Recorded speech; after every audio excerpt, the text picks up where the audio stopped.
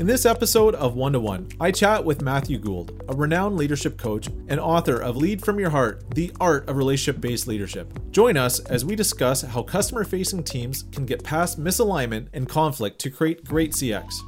Matt, welcome aboard. This is exciting. We've known each other for a bunch of years, and with that comes a lot of experience spanning a bunch of years in the field of leadership, coaching, and sales management. Can you share more about what led to your journey? Yeah, good to see you again, Scott. Our time at TELUS was incredible, and it was a bit of a roller coaster, as you can remember. To me, I got into this leadership journey through a massive failure.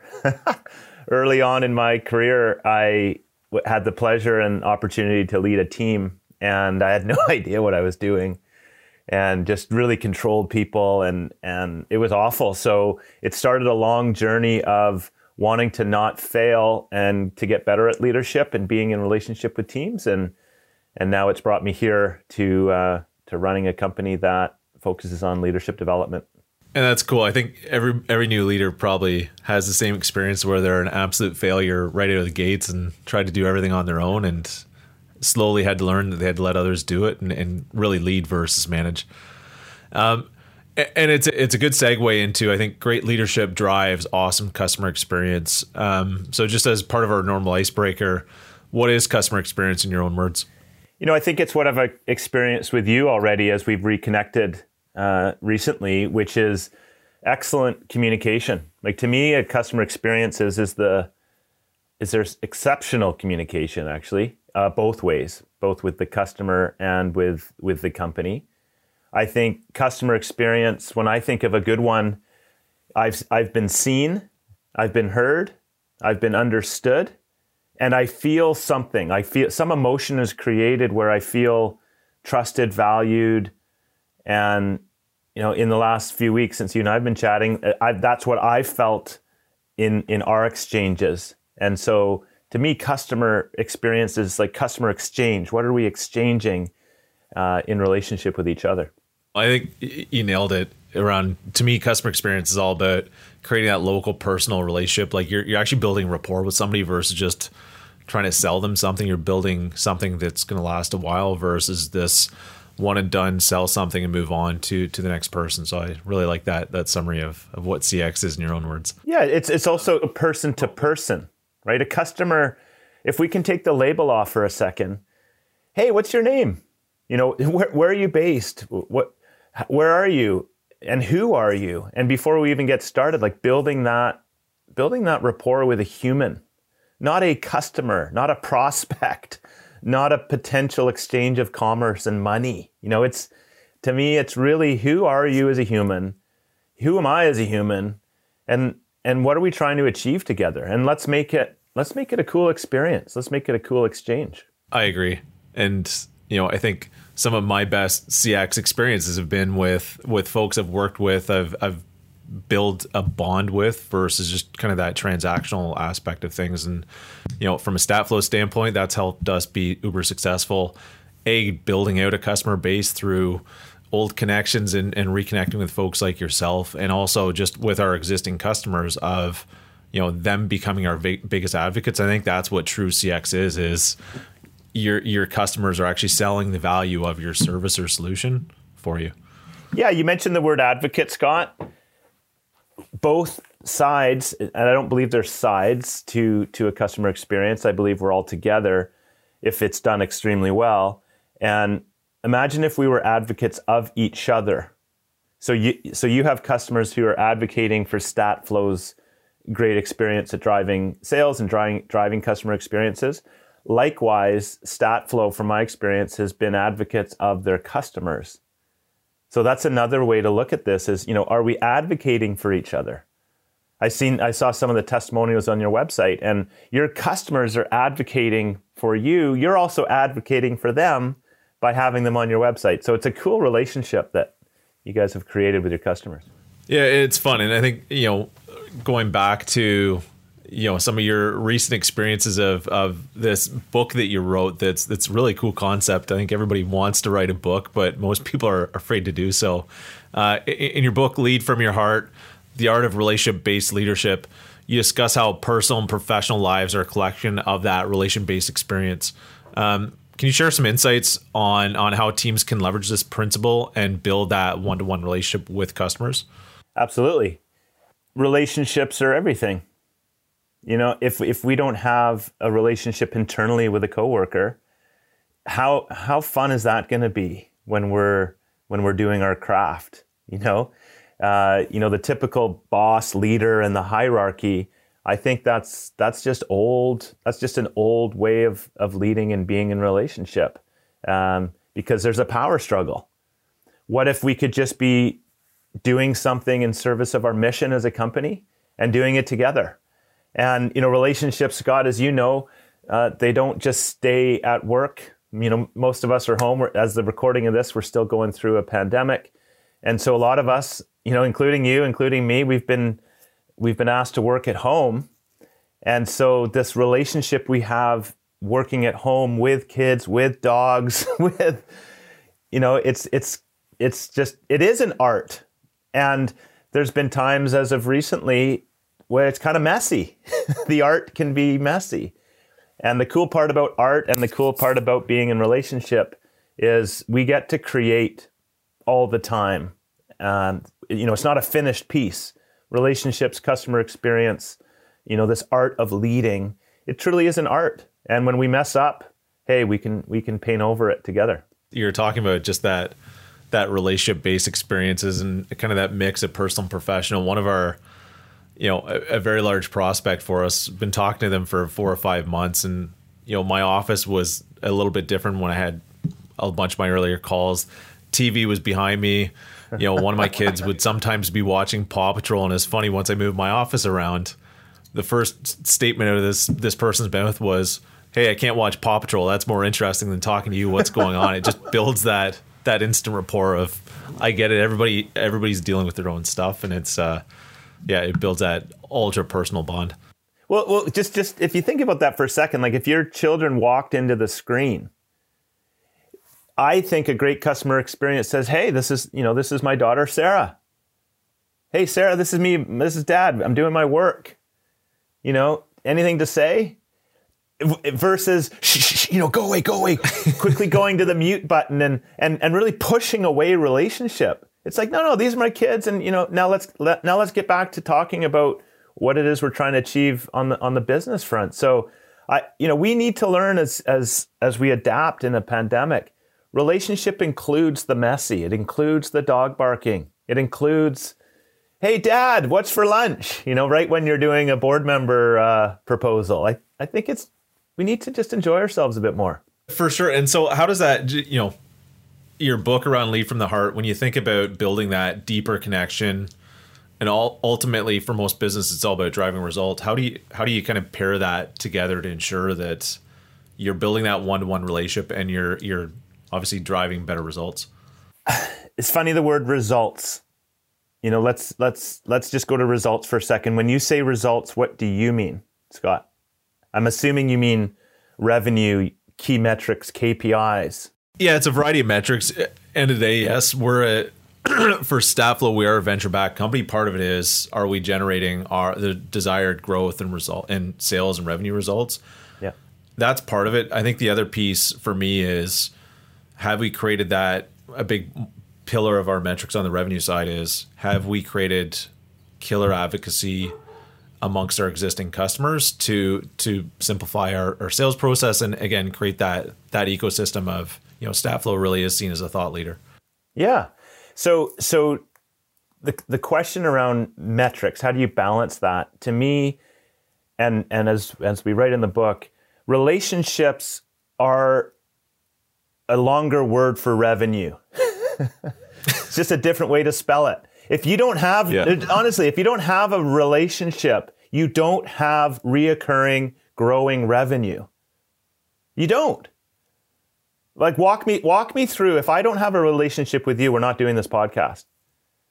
If I don't have a relation, I get a text from you. If I get a text from a Stafflo experience, and you know I have a cell phone and I get a text from my dealer, and if I don't have a relationship with that dealer, I'm not doing commerce with them.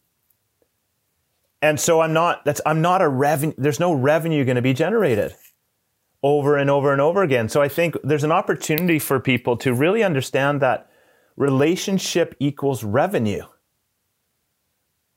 I just don't understand. I don't know another way. So if we can get away from some of the typical language, hey, how come? Actually, what kind of relationships are you generating with your clients? Because I tell you, what I love about what you guys do and what your customers get a hold of is people love control. They love control. If I get a text message about, my services that potentially need to be renewed, wow, I get to decide when I respond to that text. I get to do it on my terms, when I want, with whom I want. And texting is such a cool way to do that because the customer's in control. So yeah, I don't know, that long-winded answer to results and metrics. Boy, is that ever non-human language. How great are your relationships? Because I tell you, if you have great relationships, I'll show you the results that are being generated. They're going to be great. I've seen this in a lot of your LinkedIn posts and social media posts around the WTF and what the beep versus, the SWN of so what now mindset. Can you elaborate on this philosophy and talk about how it can be applied in the context of CX? Absolutely. Business exchanges, relationships are never perfect. Have you ever misinterpreted an email or a text message from your wife or a customer or an employee? Have you ever misinterpreted some form of communication? Daily, and it's usually the opposite too, where people are misinterpreting what I'm saying. So that happens daily, I think, for both sides. Yeah, we put our foot in our mouth. We make assumptions. One of my favorite expressions is, in the absence of information, we make stuff up. There's a lot of assumptions getting created in between the words in this digital world. And so to me, we can quickly create a feeling or an emotion or make up a story that says, WTF. What did Scott mean? WTF. Why did Matt say it this way? And if going back to this art of leading, art of being in relationship, the art of customer service is, yes, there are going to be mistakes. Yes, there are going to be misinterpretations. Great. We can live in that tension of WTF, like really frustrated. What's the experience going to be like when we're really frustrated?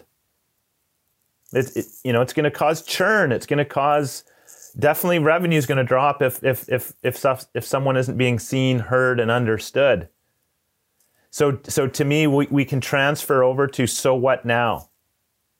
So what now? So what do we do now? Relationships are a we. Relationships they're not an I, they're not singular. We're in relationship together. So what do we do now? So that there's a really good customer experience mindset of when there's an issue, WTF, there's an issue. I have an unhappy customer on the line. What if we could say, good, like really good? That's great. We have an opportunity now to both be in control of going from misaligned to aligned. That's it. Like WTF is just misalignment. It can also be positive, Scott. Like OMG, I won the lottery. OMG, WTF, I just got a promotion. WTF, we just landed a big customer. Even after a positive WTF moment, okay, so what now? What do we do now to create an exceptional lifelong relationship with this customer? So yeah, it's a real mindset shift of control. WTF is usually, something's out of control. Yeah. And SWN is, let's what do we do now? How do we do it right now? I think that's a killer mindset that, a lot of young organizations or even established organizations should really take to heart. I think it's a good segue around, people in customer facing roles are always dealing with conflict and misalignment with their customers, with their internal stakeholders, a variety of folks. There's always misalignment and conflict. How can they go beyond these struggles and build trust with both, their customers as well as their leaders and or peers within their existing organization? I think the first thing, a really good customer response to a conflict is tell me more. As I said earlier, in the absence of information, we make stuff up.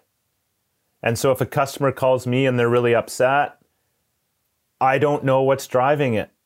So tell me more. You know, if people listen to this podcast take anything away, one of the things they can take away is when there's conflict, get more information. That's what I love about StatFlow. You're looking to reach out to the customer to, hey, tell me more. You know, hey, it's your dealer. Here's a text message for me. You're looking to get information, not to do a deal, not to earn revenue, but to get in relationship again with a customer. So to me, anytime there's an issue for me with relationships, whether it's a customer, whether it's my wife, whether it's family members, whether it's friendships, is good. Thank you. First of all, number one, good. You have enough trust in me that you're going to tell me things are offside. Good. My first response is tell me more. Because guess what, Scott? People love to be seen and heard, especially when they're frustrated. Hey, tell me more. How are we misaligned? I'd love to know. Thanks for bringing it to my attention. Let's get to it together. It's pretty good relationship advice too. It's the work world. It's awesome. Without being silly about it, I think problems with customers are great. Here's the worst part, Scott. When a customer doesn't tell you there's an issue. Silence is deadly because they're most likely going somewhere else. For sure. And there's a really cool customer success platform. An old coworker, StatFlow, works there. It's called Catalyst Software, and they always have these memes around, you know, a customer, you think things are going great, but you haven't talked to them in 12 months. And all of a sudden they disappear and you can't figure out why. And that's a good example of it's better to have those rough conversations on a regular basis versus just avoiding the conflict and hoping everything kind of works out. Because yes, chances are they're going to leave you as a customer. The other thing to add to that, Scott, you mentioned you put an adjective in front of conversation, like tough conversation, rough conversation, difficult conversation. One of the things that I work with clients on is take the adjective away. We're just going to have a conversation. Let's just have a conversation. You know, misalignment's a great word rather than we're in conflict. No, we have some misalignment. Now how do we find a way? So what now? How do we move into alignment? And information sharing is the way. You know, when we give feedback to employees, when we get feedback and customer service reviews, you know, whether they're a 10 out of 10 or a 1 out of 10, it's just information. You know, someone's trying to articulate something with a 1 out of 10 rating. Okay, great. Tell me more. I don't know what the 1 means. Hey, tell me more about that. You know, because they're frustrated, Scott, they got a 1. Well, if you're a great company, you're frustrated, they got a 1. Oh, now we're aligned. We're both frustrated. How do we make this a 10? What can we do? What can you do? And what can we do together? Yeah, I love that synopsis of tell me more, ask a lot of questions to your customers, to your team members, etc., to better understand.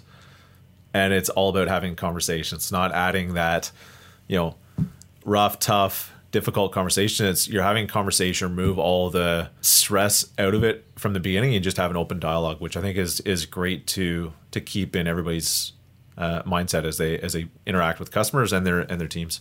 You know, you think about your advocacy around the approach of taking 100% responsibility for whatever your situation is. And we often see leaders, I've seen it, I've done it in the past too, where leaders blame their teams for ineffective customer engagement.